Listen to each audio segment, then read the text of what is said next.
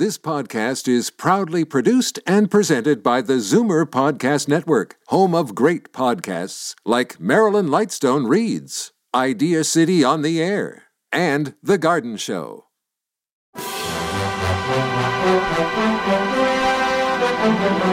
It's Zoomer Radio's Theater of the Mind with Frank Proctor. Open your mind as we fill your head with amazing thrills, chills, and laughs. Theater of the Mind. The best love programs from radio's golden age. Only on Zoomer Radio. Now, here is your master storyteller, Frank Proctor. Well, thank you, and welcome to the show. I had a letter recently from Maureen, a listener who told me not only is she a regular listener to the show, but knows a much younger friend who's also hooked on the old shows that you and I love. So I got to thinking that maybe there are lots of young listeners out there who might appreciate a quick tutorial on the subject of the golden age of radio. So before television, during the 1920s, 30s, and 40s, when radio was the dominant entertainment medium, families gathered to listen to the home radio in the evening. No cell phones to distract the audience then. It began with the birth of commercial radio broadcasting in the early 20s and lasted through the 40s, when television gradually superseded radio as the medium of choice for scripted programming, variety, and dramatic shows. According to a 1947 C.E. Hooper survey, 82 out of 100 Americans were found to be radio listeners. I'm sure that would be the same here in Canada. A variety of new entertainment formats and genres were created for the new medium, many of which later migrated to television. Radio plays, mystery serials, soap operas, quiz shows, talent shows, daytime and evening variety shows, situation comedies, play-by-play sports, children's shows, cooking shows, and more. The earliest radio programs of the 1920s were largely unsponsored. Radio stations were a service designed to sell radio receivers. And by the late 20s, radio had reached critical mass and saturated the market, necessitating a change in the business model. The sponsored musical feature soon became the most popular program format. Most early radio sponsorship came in the form of selling the name rights to the program, as evidenced by such programs as the A&P Gypsies, Champion Spark Plug Hour, and so forth. Commercials, as they are known in the modern era, were still relatively uncommon and considered intrusive. Wow, how unlike today of radio, huh? Well, I see my time is for this tutorial is just about up, so hey, let's get right to tonight's offering. First on the bill, My Favorite Husband, starring Lucille Ball. We present My Favorite Husband, starring Lucille Ball with Richard Denning.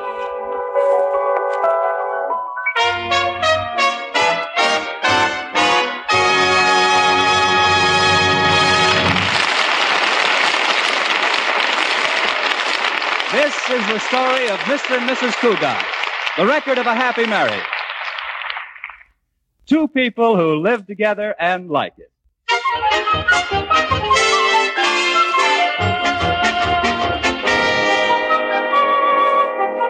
The comfortable front bedroom of the comfortable suburban home of the Cougats doesn't look very comfortable this morning. Articles of clothing are strewn about the floor and across the bed. George hurriedly plows through the debris getting dressed, while Liz tries to cram all of their things into 3 suitcases. Liz, dear, what's all this stuff you're packing? We're only spending the weekend at your mother's, not the whole summer. Well, I'm only taking the bare necessities. Slacks, sunsuit, a few dresses, shoes, cosmetics, hose, undies. Well, what have you packed for me? Your toothbrush and trunks. Is that all? I want you to get a good tan. Pack some clothes for me, Scatterbrain. I wish you were driving out to Mother's with me, George. No, it's impossible, darling. Can't miss my board meeting. I wonder what the surprise can be that Mother's been telling us about. I'm afraid to guess. Her last surprise was the wrestler she was sponsoring. Remember him? He called himself the Hawk. Oh, what a wrestler. Yeah, in his first match, the Hawk flew clear out of the ring. Well, if she has another wrestler, I'll just throw him out of the house.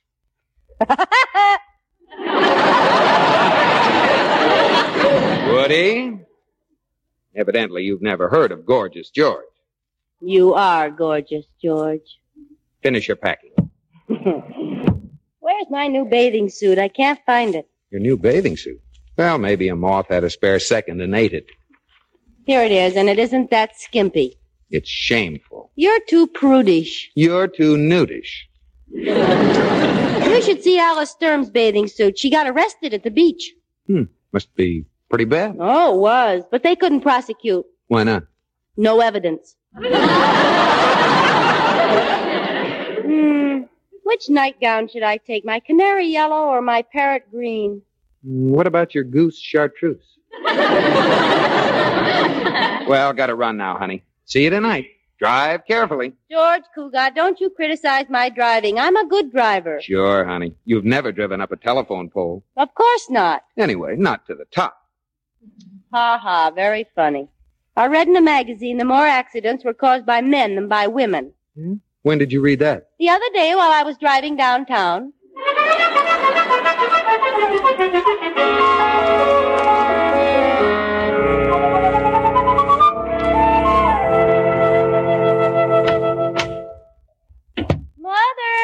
Oh, Liz, darling. Mother, you look marvelous, so young and healthy. Oh, it's this country life, dear. I found there's nothing better than fresh milk and clean soil. Well, it's certainly done a lot for you. Yes. Makes a wonderful mud pack. Where's George? Well, he had to attend a board of directors meeting. He'll be up later. Oh, they're having them during the day now. That's nice. Your father always had to go to the board meetings at night. At night? Yes, poor dear. Tell me, are they still holding them at the Whoopee Club? No, Mother. Now the bubble dancer comes to the bank. Oh. Mom, what's this big surprise of yours? I've been wondering about it all the way up here. Oh, well, see if you can guess. Well, some of the things you do, Mother, I'm almost afraid to guess. Oh. Let's see now. Pole vaulting? No. Motorcycle hill climbing? No. Skywriting? Oh, no, you're way off. Well, I'll have to think of something a little more sensible. But this is very sensible. Chickasaw Indian tap dancing. Oh, Liz, really? Chickasaw Indian tap dancing. Oh, I wonder if they teach that at Arthur Murray's. Now, we're not talking about Arthur Murray. What's your surprise? Well, you'd better sit down. I don't need to sit down. What is it? I'm going to get married. Well, I see you decided to sit down. I always do when my knees buckle. You seem so surprised, dear. I suppose you thought that I was too old to get a husband. I thought no such thing. You're very beautiful. Oh, I do have a few wrinkles, though. Of course, just on the outside. That's right, Mother. And they're just happy little crow's feet. Oh, I know you're going to love your new father, Liz. Tell me all about him. Who is he? Where'd you meet him? What's he like? Well, his name is Daniel Carson, and I met him in Houston. Oh, he's a real Texan, Liz. He's just like Gary Cooper. Not quite that tall, of course, and a little older, and he wears bifocals. Oh, but he's just like Gary Cooper. Well, they're both men. Well, he sounds grand, darling. How'd you meet him? I was walking past the theater, and as he rushed up to buy his ticket, he knocked me down. He was in quite a hurry. It was a Randolph Scott picture. He really did sweep you off your feet. Skinned both my elbows. He apologized, and he asked me to see the picture with him. But, of course, a young girl couldn't accept an invitation from a man she didn't know. Of course not. But I'm not a young girl, so I accepted.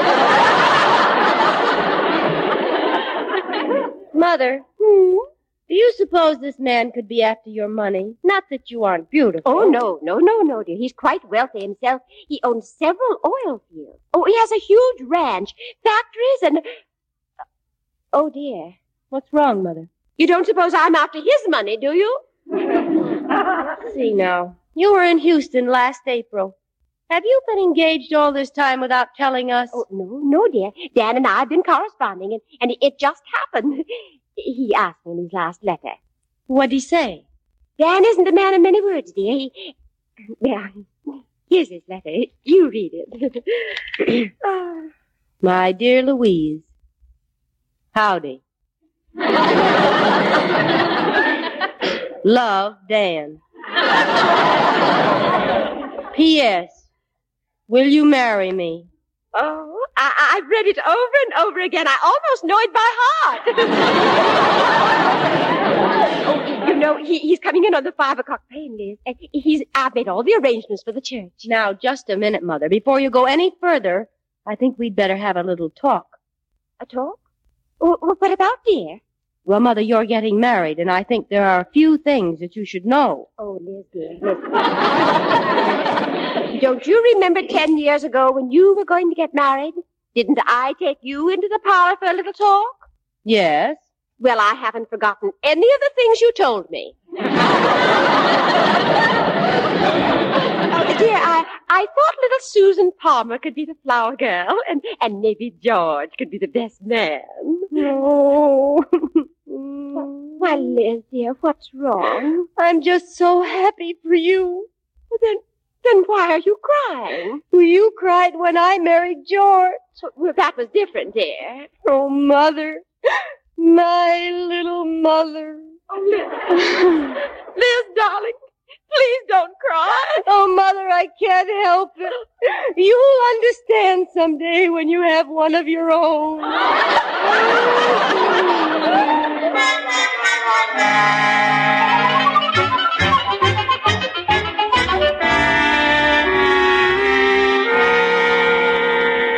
Liz! In here, George. Oh, hello, honey. Kiss, kiss. Come on, give me a kiss. Kiss, kiss, kiss. I want a kiss. Give me a kiss. What's the matter? I never board a train when it's moving. Well, it's standing in the station now, ready for refiring. Nut. Okay, conductor? Mm-hmm. Steam's way up. Careful you don't burst your boiler. When there's any danger, the whistle blows.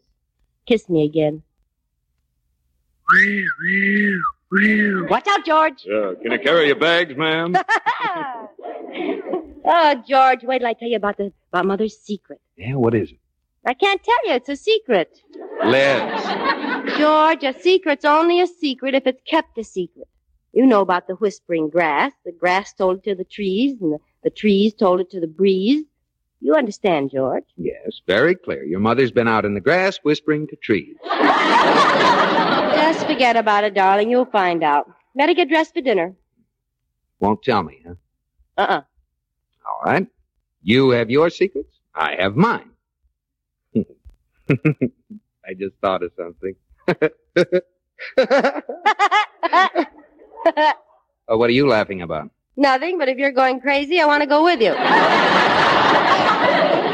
I'm not going crazy, Liz. I was just thinking about the time I took Myra Ponsonby on the hayride. You've always wanted to hear what happened. You're not going to get me to tell you Mother's secret that way. No, of course not. Forget it, dear. You think you're pretty sly. Who cares what happened when you went on the hayride with Myra? What could happen on a hayride? You're just trying to arouse my curiosity, but it won't work. I've gone on hayrides, lots of hayrides.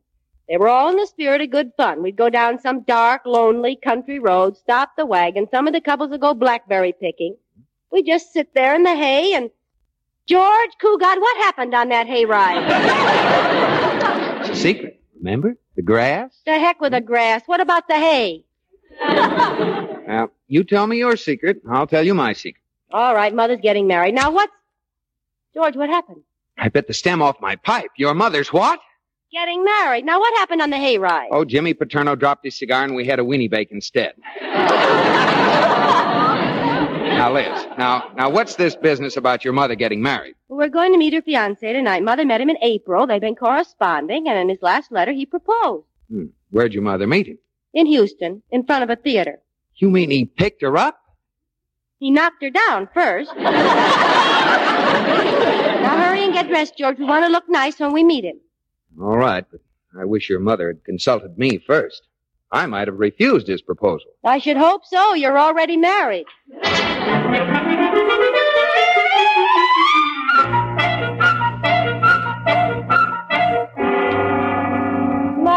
Mother, sit down and relax.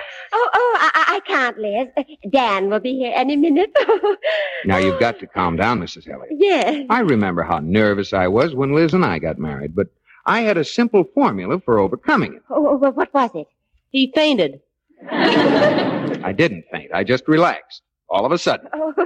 I'm so nervous. I haven't been this upset since the day my scales were broken, and I thought I'd gained 200 pounds. There's your man, Mrs. Elliott. Now, don't all of you stare at me. I'll let him in. Hello, ma'am. Hello, Dan. Will you come in? Reckon I will. Are you embarrassed, Dan? Nope. Well, reckon I'll be going now. Dan, you just arrived. Well, just don't know what to say, Louise. I ain't a man of many words. Had me a long-winded speech wrote down on the back of a cigarette paper. Forgot and smoked it. Well. Yeah. Mother. Oh, Liz, dear, I'm sorry. Well, I guess we kind of forgot our manners, Louise, standing here chattering like a couple of blue jays. Yes. Dan, this is my daughter, Elizabeth. Hello, Mr. Carson. Even prettier than the picture your mama sent me. Mother sent you my picture? Yep. Laying on a blanket, taking your bottle. Well, I've changed quite a bit since then. Yeah. You're a lot longer now. Got a little more hair, too. Well, when I was a baby, I used to wear my hair very close to my head, under the skin. I'm George Cugat, Liz's husband. How do you do, Mr. Carson? Well, hiya, George. Say, I like the way you shake hands, real tight, like you mean it. Oh, you have quite a grip yourself. Yeah, hate wishy-washy shake, like to feel a friendship there. Ain't never forgot Herb Jackson, the friendliest feller I ever met. Broke 7 bones in my hand. We'll be having dinner in a moment, Dan. Would you care to go upstairs and wash? No. Took care of it before I left Houston. Well, I'd better wash. I've never been to Houston. I got a little surprise for you, Louise. Oh, a surprise, Dan. Well, what is it? Oh, it's coming later. Yeah, I guess I'm ready for Chuck now. Chuck, Mr. Carson? Yeah, that's what we call dinner in Texas, Lizzie. What about late at night when you go down to the icebox and sneak a snack? What do you call that? Snuff.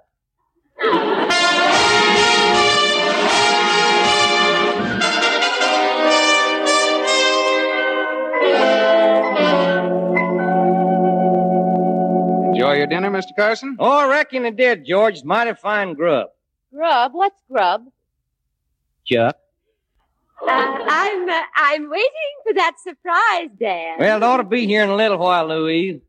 Mr. Carson, I understand you have some oil property in Texas. Yeah. It was originally my granddaddy's. He got it from some Indians. Swapped them for it. Swap them for oil property? What do you give them? Colored beads, bits of cloth, fire water? No, $650,000. Mr. Carson, I understand along with your oil properties, you have quite a ranch, too. Oh, yeah. Got me a nice big ranch. Ain't it, Louise? It's really tremendous. What do you call your ranch, Mr. Carson? Dallas. What about my surprise, Dan? Well, it ought to be here any minute, Louise. Let's see. Well, this is sure going to be a fine wedding. A pretty bride. And you'll be a rather handsome groom yourself, Dan. Well, I went to a lot of trouble for the ceremony. Spent all day yesterday at the chiropractor's having my legs straightened out. You should have kept your pants on. They're still bow-legged. Tell me, do you have a horse, Mr. Carson? Oh, now there's something that I like to talk about. You bet I got me a horse. His name is Shotgun. Shotgun? Do you feed him or load him? Oh, he's a good old horse. Had him for 18 years. Showing his age a little. Graying around the tail. Oh, now that's nice. I think a gray tail makes a horse look distinguished. As I always say, an old horse is just as good as a new horse. I've never heard you say that, George. Well, you've never been around while I was talking to an old horse. Why don't we all go out on the porch? Oh, I reckon that's your surprise now, Louise. Excuse me. Oh, what do you suppose that silly boy's gotten me? Mother, you're holding that third finger out too conspicuously. Well, here's your surprise, Louise. Come on in, Slim. Greetings from Texas, everybody. Gee, ho. Slim's my old saddle buddy, Louise. He's gonna be our best man. Oh? Dan, you old hornswoggle son of a rattlesnake. Slim, you old saddle sore mule buster. You old leather-eating coyote. You old thieving noose dodger. You old horn toad. You old siffy cat. You old prairie dog. You old... You... Dan, he's going to be our best man? Yeah, some surprise, huh, Lou? Slim, this year is Louise. So that's her. Well, doggone. Twang my banjo, bust my britches, doggone. Gull dern, ding dong darn. Dan. Slim says he likes your figure, Lou. Oh, Mother's always had nice galderns. Oh, here's a little gall dern something I brung you, Miss Lou. For when you and old Ding Dong Dan set up gall dern housekeeping. Doggone. Thank you. Towels. How nice. Aren't they, Liz? Oh, yes. Look, George. A set. Hers and his'n. I'll be right back, Liz. I think we're going to need some smelling salts. I heard that. If you don't like my vapor, just open some windows.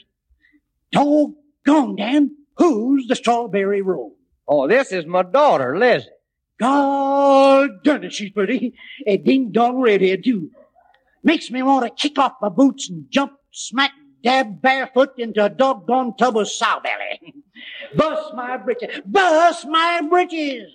Bend over. Doggone, Dan, I just can't wait no longer. I've got a darn surprise for you outside. Music for your wedding. Music, Dan? Yeah, just a minute. Oh, I mean, just a doggone minute. Oh, Slim, you brought the sons of the singing sagebrush. You are my sunshine, my only sunshine. You make me happy when skies are gray. You'll never know, dear, how much I love you. Please don't take that sunshine away. Whoa! Howdy, Clem. Dan, what did Slim say about music for our wedding? Oh, I know they ain't the best, Miss Lou, but Spade Cooley weren't available. Oh, there ain't no finer music in the sons of the singing sagebrush. Sing some of that there wedding music for 'em, sons. I'm a-heading for the last roundup. Oh, horse. Make up your mind. Man! Son! Mr. Carson, have you ever thought that Mrs. Elliott may have other plans for the music at her wedding? Lou? Why, Lou is loco about the sons, ain't you, Lou? Well, Dan, they were all right when we went to the barn dance in San Antone, but I had planned on other music for the wedding, and I more or less thought that George could be the best man. Oh, I'm being the best man. Who's George? I'm George. Now, look here, George. Shoot him, Slim. George is going to be the best man, aren't you, George? I say I'm gonna be the best man. What do you say, George? Well, Liz, I think Slim really has his heart set on it. Is this gonna be a wedding, or is this gonna be a wedding? That's a very good question. Well, let me hear some more of that wedding music, son. Oh, promise me that someday you and I will take our love together to some sky. Wahoo! Son! Oh, shut up! Shoot him, Slim! Shotgun sure would love this. George, where are those smelling salts?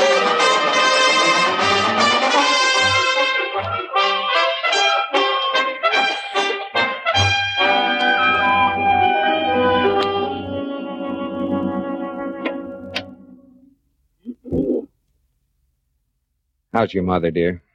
Doctor says she'll be all right. All she needs is quiet. Fine. I got a room in town for the surging sons of the screaming sage. Did they mind leaving? Yes, I think they were a little hurt. As they walked away, they were singing something called I Don't Think They Like Us Here and I Wish We Were Back in Texas Blues. Poor mother. The way she tried to smile when Slim brought in that box of dirt so their marriage could be held on Texas soil. I can see the write-up of the wedding in the paper. To the soft strains of Beat My Desert Doggie 8 to the Bar, Louise Elliott and Daniel Carson were married. On the altar, campfires blazed brightly. And the highlight of the affair was when the bride threw her bouquet of cactus and pinned 3 flower girls to the parson. I won't let your mother go through with it, Liz. Well, Mother confided in me, George. She doesn't want to go through with it. She doesn't? No. But unless Mr. Carson leaves, she'll have to marry him. Oh, fine. Well, what could possibly make Mr. Carson leave? Who is it? It's me. It's Dan. Well, speak of the Carson. Hello, Liz. George. Why, Mr. Carson, you look so sad. Well, I can't help it, Lizzie. It's a terrible thing that's happened. Terrible thing. Oh, Mother's going to be all right, Mr. Carson. Don't worry. It ain't your mother. Shotgun's down with a hoof and mouth disease. Shotgun? You're more worried about your horse than Mrs. Elliott? Well, I reckon I'd be pretty worried about her, too, if she had hoof and mouth disease. Poor old Shotgun. I just got a phone call about him from a Western Union office. I got to go to Shotgun. You aren't leaving? Yeah, reckon so. But I'll always remember Louise. I'm gonna keep the picture I got of her. And I'd be obliged if she'd keep my box of dirt. Well, I'm sure she will, Mr. Carson. Well, goodbye, Liz. Bye, George. Goodbye, Mr. Carson. Don't bother to shake. I'll just slam the door on my hand. Goodbye, and I hope Shotgun gets his hoof out of his mouth.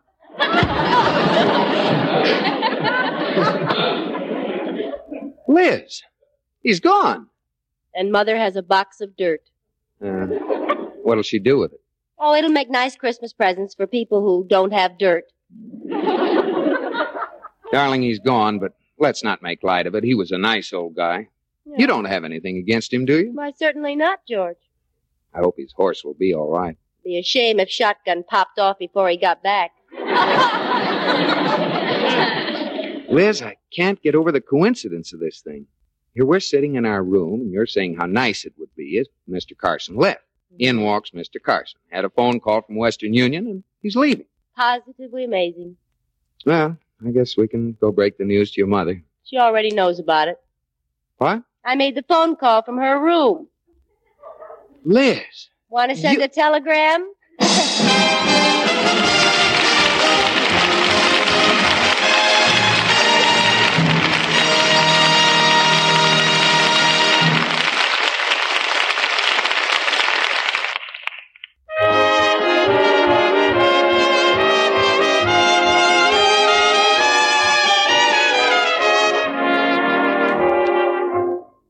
George, are you asleep? No, dear. I can't sleep. Why not? I keep lying here waiting for you to say, George, are you asleep? Do you love me, George? Madly. Would you swim oceans to be at my side? I'd swim oceans to be at your side. Would you climb mountains to be at my side? I'd climb mountains to be at your side. Would you get up and get me a glass of water? No. Why not? I'm pooped from climbing those mountains and swimming those oceans.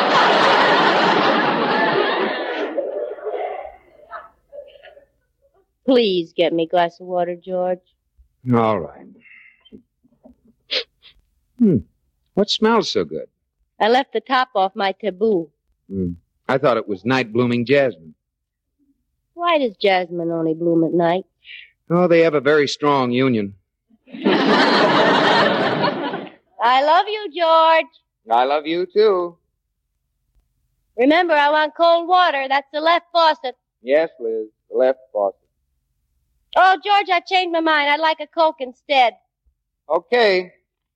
Which faucet is the Coke? Oh, never mind. You'd have to go downstairs. I don't want you to leave me. I'll take water. Here you are, darling. Thanks, little cuddle puddle. You're welcome, little drip. Good night, honey. Good night, dear. What's the matter, Liz? You got a feather leak in your pillow? No. I was just thinking that I'm pretty clever. Today I figured out a way to make someone not marry someone. And if I wanted to, I could scheme a way to make someone marry someone. You really think you could? Mm-hmm. I did it once. You schemed a way to make someone marry someone? Yes. Who? Good night, George.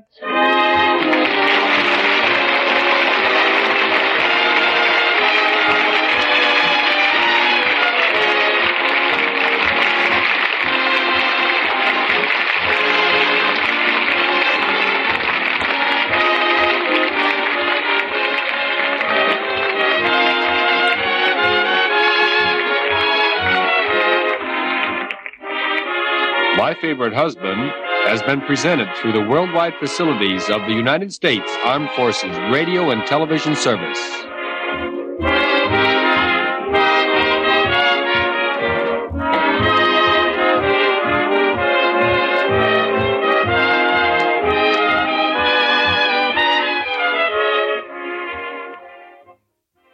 Stay tuned for Suspense with a special guest performer, Lucille Ball, next on Theater of the Mind. Time now for an added treat, hearing Lucille Ball in a drama, Suspense Theater, and the episode Little Piece of Rope.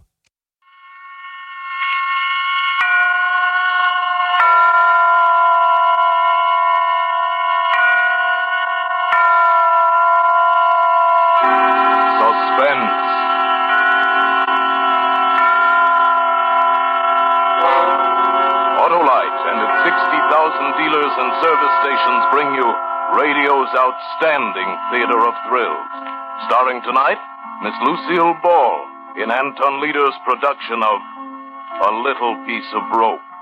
A tale well calculated to keep you in suspense.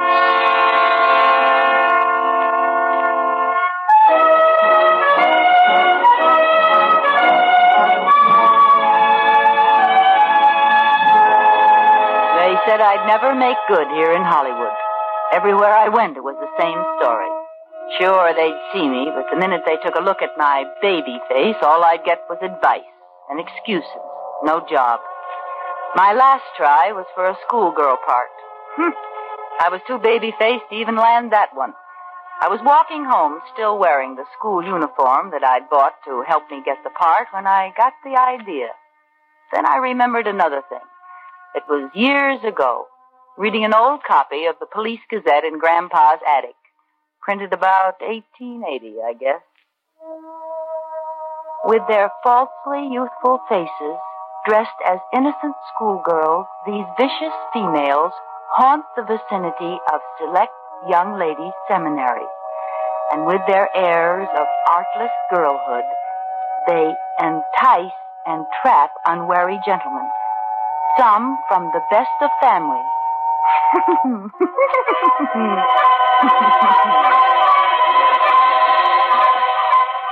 It was funny then. But now, well, those gals were suckers. I take the exclusive gents for all they've got and give absolutely nothing. That's how I made good in Hollywood, up to $1,000 a month good. I just take a little walk.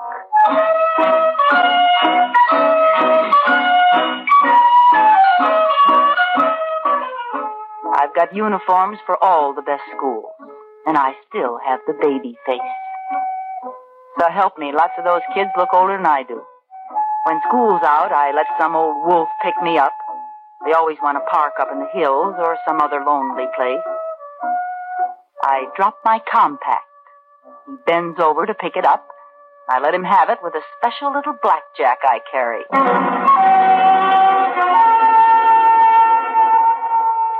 Then I leave. taking their wallets and any letters I find. You'd be surprised at some of the letters some of them do have. Makes a dandy bank balance now and then. Them? Remember, I pick 'em old enough to have families, dignified jobs. Would they want to admit to chasing Bobby Soxers? They never squawk. My landlady thinks I'm the ideal tenant. Oh, she's no trouble at all, the poor little thing. Infantile, you know. Has to take long walks every day and rest the rest of the time. Never any fun or dates like other pretty girls. Well, lucky she can afford it, I say. Be a county ward otherwise. And so sweet and quiet, uncomplaining, poor little soul. Yes, Mrs. Tilford is a swell character witness. Of course, I always wear a coat over those uniforms near home, and I keep them locked up just in case she snoops. Yes, I've got a nice career in Hollywood.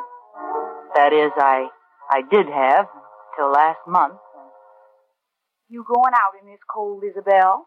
Oh, this is a good heavy coat. Well, don't you overdo now. These walks are just what the doctor ordered. Anyway, you sure look healthy enough. Oh, thank heaven for that. Anything I can pick up for you on the way back? Oh, no, thanks, dearie. I got everything done. Goodbye now. Bye. I was dressed for Miss Cadwaller's school this time, and it was just letting out when I got there. I didn't have long to wait. You know, you get so you can tell by the way the cars move along the street if the guy's on the prowl. This one was driving a big black coupe, and he was a little younger than I liked, about 40, but you can't be too fussy. I stepped off the curb, pretending to look for a bus. Waiting for the bus? Why, yes, I am. Which one? The Bel Air bus. Oh, I say, that's a shame. Why? I just passed it back there. Broken axle. Oh. You know, I think I've seen you passing my house. What street do you live on? Cameron. Oh, sure. I'm just over on Bender. Hop in, I'll take you home. Oh, well, you're a neighbor. I guess it's... Gee, thanks, Mr. Rice. Alex Rice. Insurance. How do you do? Like school? I hate it. School's no fun. I'd like... What? Oh, excitement. Danger. I suppose you think I'm pretty silly. No. No, I think you're the kind of girl who'll get excitement and danger. Really? Yes, really. Look, it's so early yet. Like to take the long way through the hills. Pretty there now. Oh, yes, I'd love to. I think the hills are divine.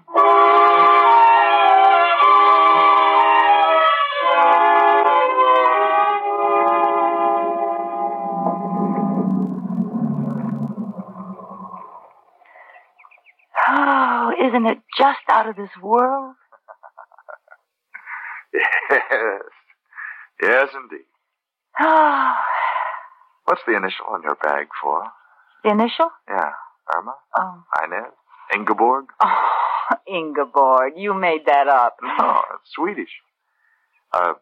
Imogene? No, Irene. Irene Taylor. A pretty name for a pretty girl. I'll bet. You have beautiful hair and eyes and a beautiful throat. Well, throat. Irene, you're very... Oh, Mr. Rice, I dropped my compact. You don't need it. But it might get stepped on. You won't need it. But I want it now. I know. Don't yell so here. I'll get it for you. Oh! Character, huh? Well, here, roll back a little. There. Well, what do you know? Rope. Now, why would a guy carry a piece of rope in his inside breast pocket? Nice wallet. Well, goodbye, Mr. Rice, and thanks for everything.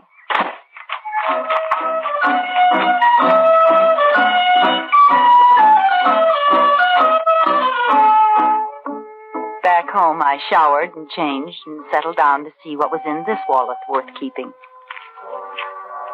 Only about $50. What made it so thick was a lot of newspaper clippings.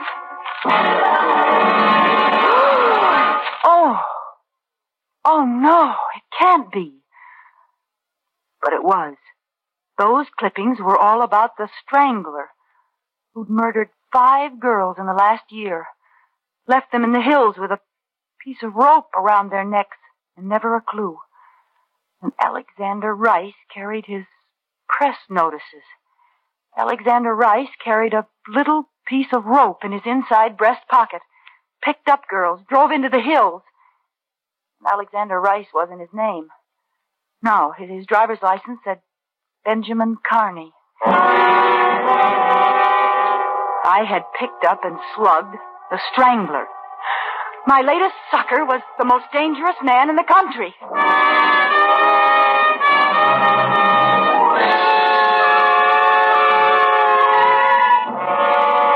suspense, Autolite is bringing you Miss Lucille Ball in radio's outstanding theater of thrills, Suspense.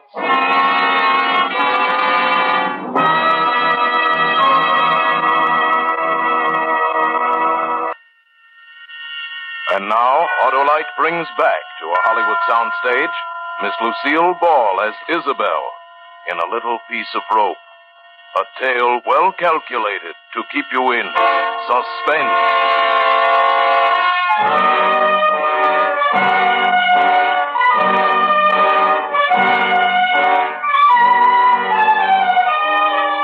At first, I just shivered over my narrow escape. Why, if I hadn't been out to get him, he'd have gotten me. I'd be number 6 in tomorrow's headlines. Then I suddenly realized I was the only one who could identify him. I can't be silent and let him go on killing. I've got to go to the police station and tell them. I started to go out when it occurred to me I couldn't. I didn't dare go to the police and take the chance of exposing my own racket. If that ever came out, and it probably would, San Quentin, here I come. It seems they're a little stuffy about people who carry blackjacks and steal wallets and sell letters. So, instead, I went for a walk. A real one this time, and tried to think. Pretty soon another thought hit me. He knew I could identify him by now. Strangler was no fool. He'd have me figured out and know the kind of place and time to look for me. And he'd certainly be looking for me, to kill me, to shut my mouth forever. I had to find a way to...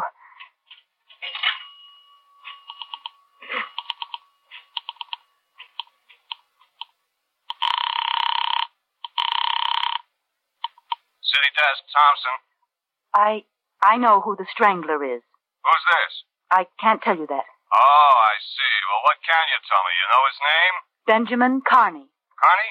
Carney, 1156A, Boydell Street. Yeah, description? About 40. 5'9" or 10. 160 pounds. Dark hair, eyes, skin, even features. Not ugly, not handsome. Drives a big black coupe. Late model. Got it. Any identifying marks? Mustache? No, nothing. And how do you know this guy's the Strangler? I just know. Goodbye. Hey, wait a minute. So you can trace the call?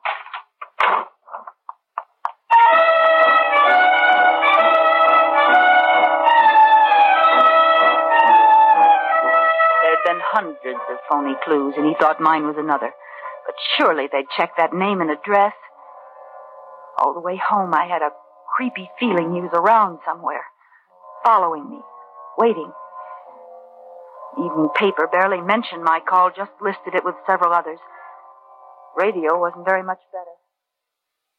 An unidentified woman phoned in a description of the killer as a 40-year-old brunette, medium height and weight, no distinguishing features, driving a new black coupe.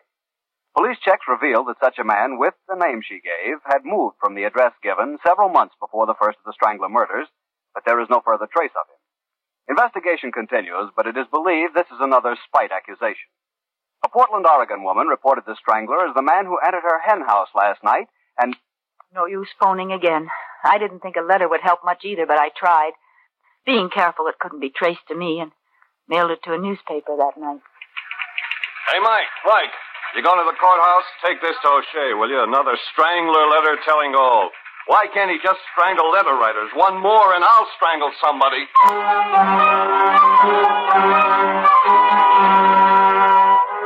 Another failure. The letter wasn't even printed. I was getting jumpy from being cooped up like a prisoner. What if he couldn't find me as long as I stayed home? I was losing money every day I didn't pull my act. I could leave town, but why should I give up this good thing, my perfect setup? I've been doing fine. In another year, I could quit the racket, make friends, invest my money, maybe even get married. But now this had happened. I'd never be safe. Not as long as we both lived. I finally faced it. I have to find him and kill him.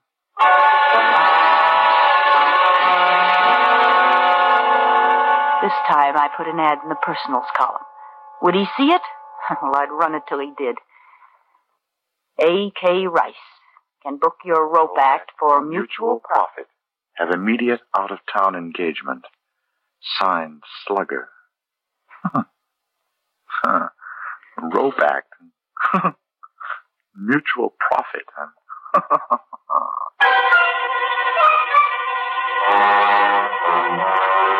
I knew that would get him because it sounded like blackmail. And by pretending to fall for a shakedown, he'd hope to get close enough to kill me. Only it was going to be the other way around. And so our strange correspondence began. He answered right away. Slugger, interested in offers.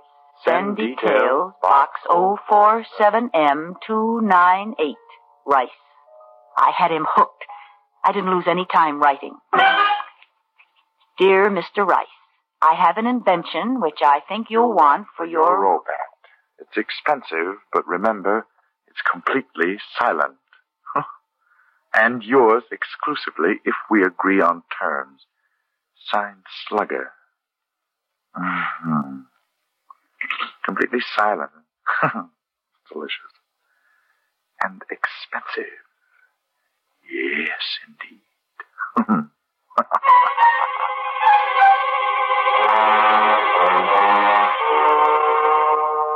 Slugger, give price and details of contract. Rice. So close now. I couldn't afford the slightest mistake now or... Dear Mr. Rice, 5,000 cash buys complete assortment of paper and leather goods. Time and place of meeting must be my choice, but decide fast. I must leave town immediately. Signed, Slugger. P.S. You should never have left that snapshot in your wallet. It's awfully good of you. Snapshot?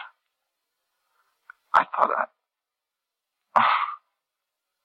Oh, no. I didn't burn it. So, the little lady's in a jam. Needs money to hide out. And I can help her make her get away. Oh, I can indeed.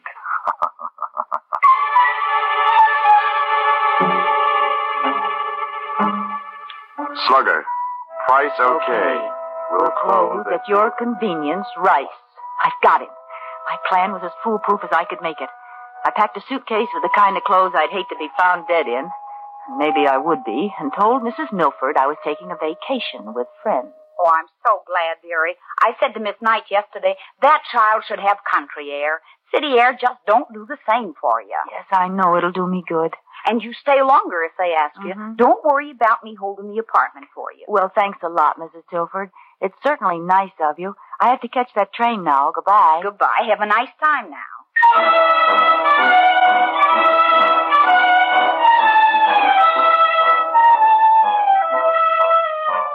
I took those awful clothes to the bus depot, changed, washed, and let the soap dry on my face till it was white and shiny and 10 years older. With my hair skinned back tight under an old beret, I saw a stranger in the mirror. Baby face was gone. Good. No one had noticed me, and looking like this, nobody would. Then I walked to another apartment I'd rented by phone last week. It was in a dingy neighborhood.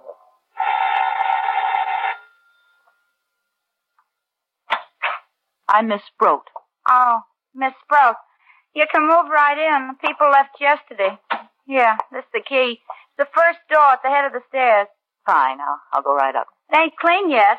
Them stairs bother me so. I'd really rather do it myself, thank you. Well, I'll just leave you alone then. Now I was Miss Annie Sproat, librarian, and I looked as much like Isabel Towns' baby face as an alley cat looks like a Persian. I sat down to write the last letter.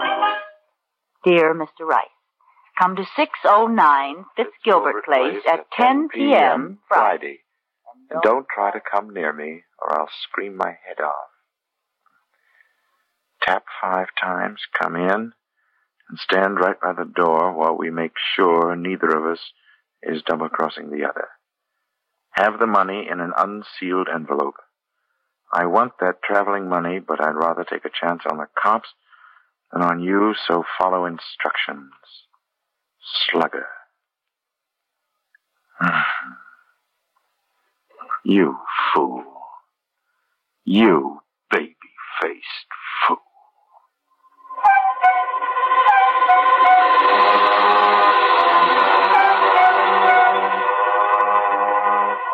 He'd have to make sure the layout was right before he'd dare attack me.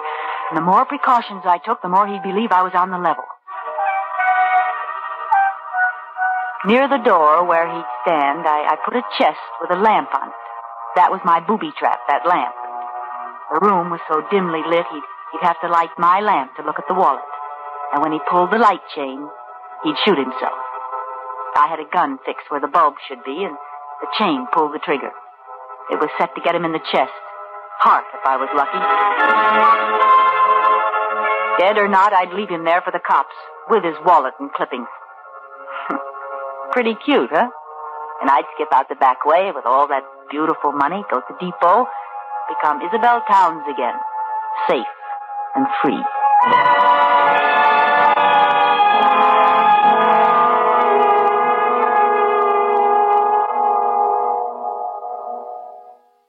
I wore gloves all the time I was there, and the suitcase with Isabel Towns' identity in it was ready by the back door. The hours passed like centuries, and the old house creaked like a sick old man in a squeaky bed. Of course, it might be the house, or it might be someone on the stairs. And then it was 10 o'clock. I was standing at the other end of the room, facing the door. The light was very dim. I heard the feet coming up the stairs, or was it just the creaking of the old house? No.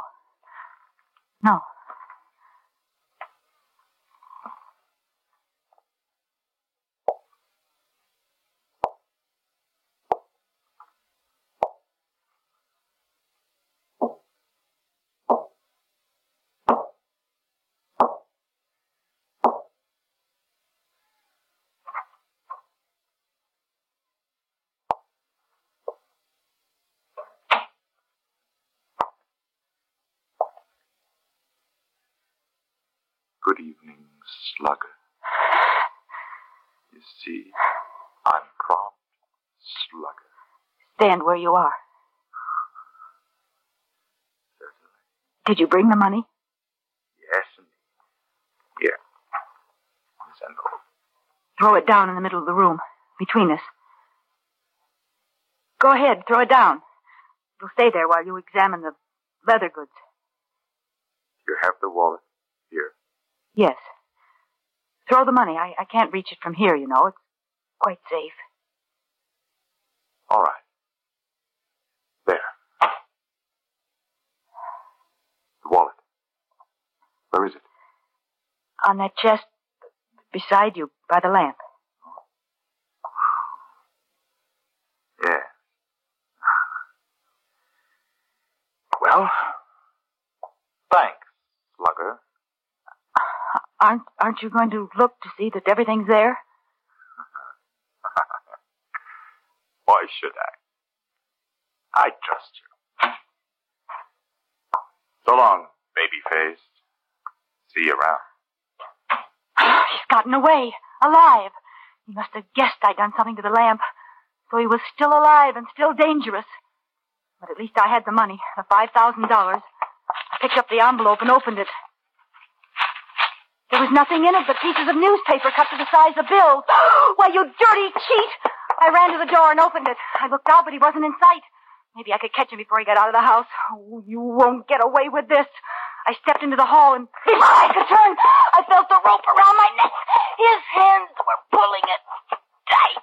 Oh, baby. I told you I'd see you around. Good night.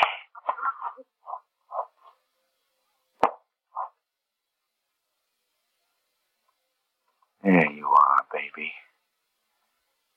You're paid off in full. Now, we'll just go back inside.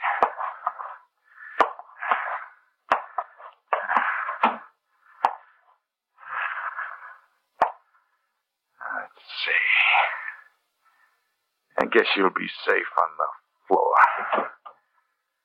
while we finish our business. Now, I'll take a look at that wallet, baby. You might have held out some of those clippings. I'll just turn on this light. Oh!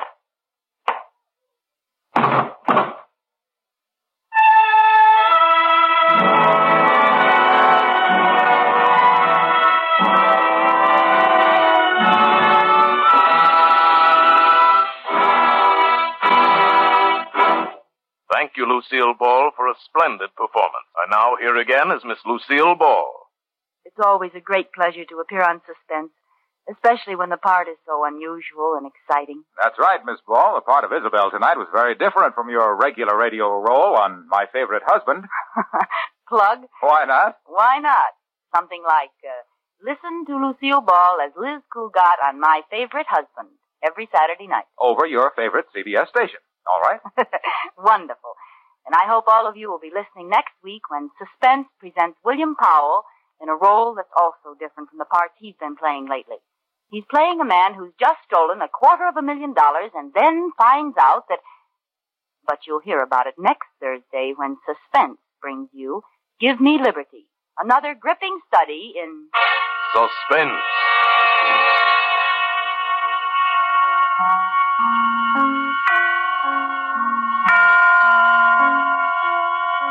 Lucille Ball may soon be seen in the Paramount production Sorrowful Jones. Barry Kroger was heard tonight in the part of the Strangler. Tonight's suspense play was written by Virginia Cross, with music composed by Lucian Moraweck and conducted by Lud Bluskin. The entire production was under the direction of Anton M. Leader. In the coming weeks, Suspense will present such stars as John Garfield, Margaret O'Brien, Sidney Greenstreet, Agnes Moorehead, Edmund O'Brien, and many others. Make it a point to listen each Thursday to Suspense, radio's outstanding theater of thrills. And next Thursday, same time, hear William Powell in Give Me Liberty.